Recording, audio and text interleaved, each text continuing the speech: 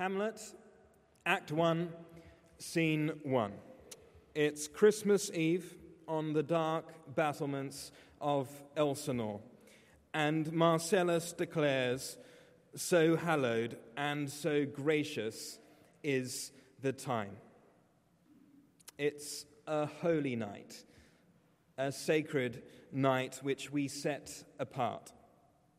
And yet it's also, we hear, a gracious night, where God enters our messy reality with his grace, where holiness and humanity meet in Jesus and hope begins.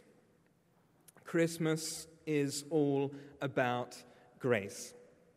We heard in the passage from the prophet Isaiah, so beautifully read, that unto us a child is born and a son is given. Not just to Mary, not just to Joseph, but to you and me. He's not a possession of the religious, but he's a gift to you and me. This little bundle of joy, this gift that we receive, unmerited, undeserved, and we also heard, beautifully read as well in John's Gospel, that those who believe in him have the right to become children of God. This gift of Jesus enables us to belong to God. However unworthy and distant we might feel, just like those shepherds on the outskirts of the town and on the fringes of respectable society, over and over we see that you and I belong to this Christmas story. Back to Shakespeare. Horatio responds to Marcellus by saying, "So have I heard, and I do in part believe." At Christmas, we try to dial down cynicism, don't we? And to live with a little more hope. And yet stories of angels and shepherds can feel very far removed from life in Clapham in the 21st century. And I wonder if you, like Horatio, find yourself saying the words, "I have heard, and I do in part believe." If the hinge of history is a Bethlehem stable door, and we are still celebrating the birth of an impoverished Nazarene, then surely it's worth investigating. And I want to tonight to invite you to come and try Alpha. You'll see these flyers in the pews, and it's really a chance for us to come along and to bring our questions. It's a place where everybody belongs, where no question is wrong, but we can begin to work out more and more whether this is something that we want to believe. The prophet Isaiah makes very grand statements about this child, what this child will bring. And in the dying minutes of Advent, we pause to remember that Advent is a time when we remember the coming of Jesus, but we also look forward to the coming of Jesus, his return. Not in that poor lowly stable with the oxen standing by. We will see him but in heaven. And we look forward to that day when everything will be put right, when every tear will be wiped from every eye. And yet it's difficult for us to imagine a world without ISIS, a world without cancer, a world without depression, a world without abuse, a world without fear. The world stage today is dominated by fear. And it's not a million miles away from the world that Isaiah prophesied into. And it's also not a million miles away from Bethlehem as BC turned into AD. The Roman emperor at the time, Octavian, took on a new name, a more impressive name, the name of Caesar Augustus. Names of leaders matter. Will Harry and Meghan be the Duke and Duchess of Sussex, or one of apparently 4 other options. We'll find out soon. I'd like to think that if Isaiah had said that this Saviour's name would be Gladys or Barry, it might not have packed quite a punch. Don't get me wrong, Gladys and Barry are very nice names. RSS Sir David Attenborough carries a little more gravitas, doesn't it, than Boaty McBoat Face. But in that time, names really mattered. And Isaiah says that this son, this gift to you and me, will be called a Wonderful Counselor.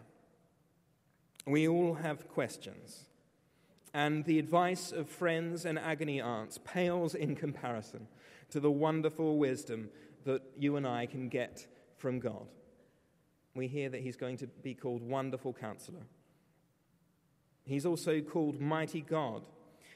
And that really is showing us that Jesus isn't just good advice, but good news. He is powerful. This baby grows up to being a man who calms the storm. And we can invite him to have an impact in our lives today. He is Mighty God. Thirdly, we hear that he will be called Everlasting Father. See the way that he included people, that people were magnetized to Jesus. He healed people, he fed people both physically and spiritually. And he said, "Those who have seen me have seen the Father." If we want to know what God is like, look at Jesus. If we take nothing else away from Christmas, Jesus is love. And he shows us the love of our Heavenly Father. And fourthly, we hear that he will be called the Prince of Peace. And in a world where peace seems in short supply, we recognize that our peace is ultimately rooted in a lack of peace with God. And yet at Christmas we see that Jesus has come to make peace between us, between each other, and peace with him, peace with God. And Isaiah says that the government will be on his shoulders. And in the context of the Nativity, perhaps this gives a new meaning to the phrase stable government. Just like peace. We got there. Just like peace. This isn't the macro, but the micro too. In my life, the government of my life, not just the government of the world, but of my life. Life can be hard, and we can carry around a lot of worry with us, can't we?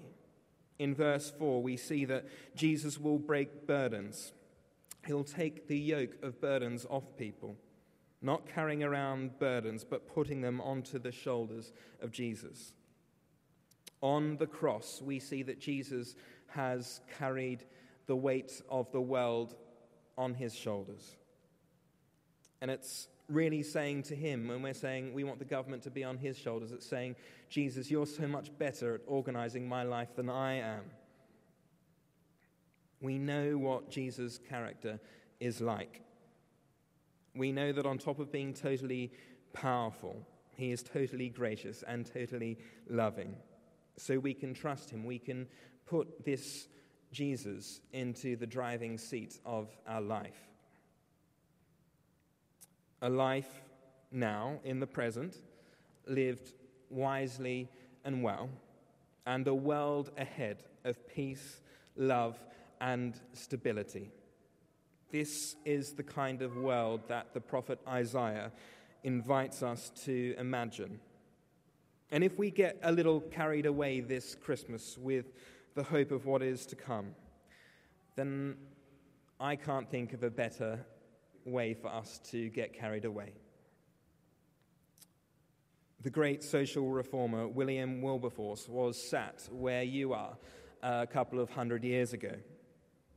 And his mission, his life's goal, mirrored the announcement of joy from the angels to the shepherds. He was a man that wrote in his diary at Christmas that he was explicitly devoting his life to the glory of God and the good of his fellow creatures. Wilberforce took off the yoke of slavery in the name of Jesus and in love of his fellow human.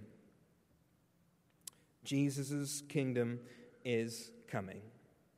Hope is real.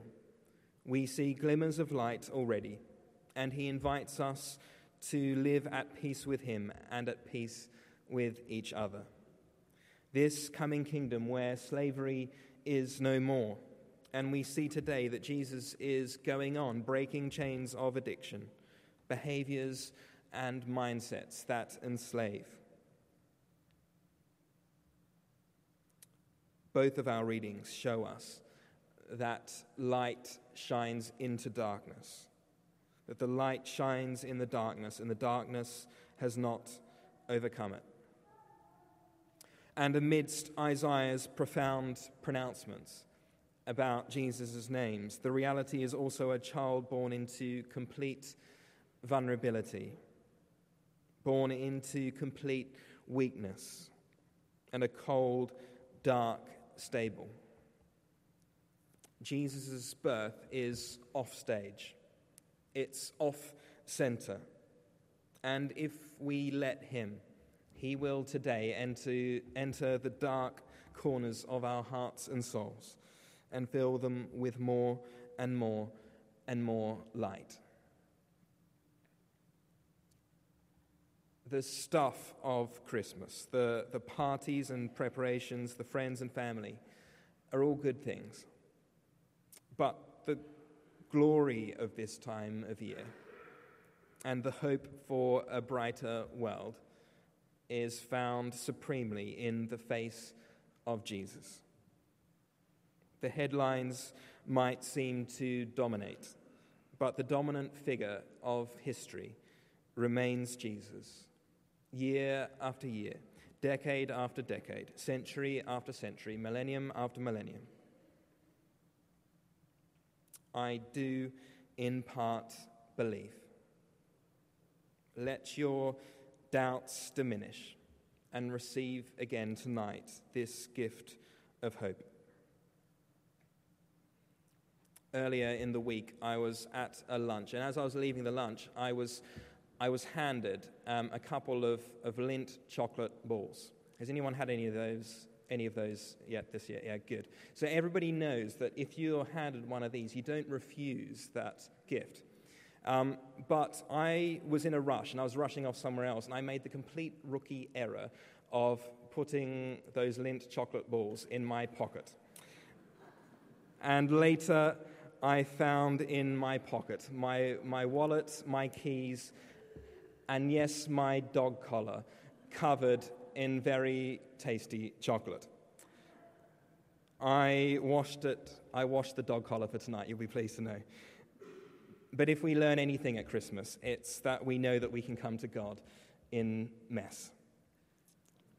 But it's also possible, isn't it, to acknowledge a gift, even to be grateful for a gift, but not really to open the gift. Jesus gives us the right to become children of God. And can I encourage you to be like a child this Christmas? Go for broke. Unwrap this present to you. Ask Jesus to be your wonderful counselor, to be your mighty God, to be your everlasting Father, to be your Prince of Peace, to be God with you. Is Christmas this year going to be a fleeting festivity, or is it going to be a firm foundation? So holy and so gracious is the time. Happy Christmas. Amen.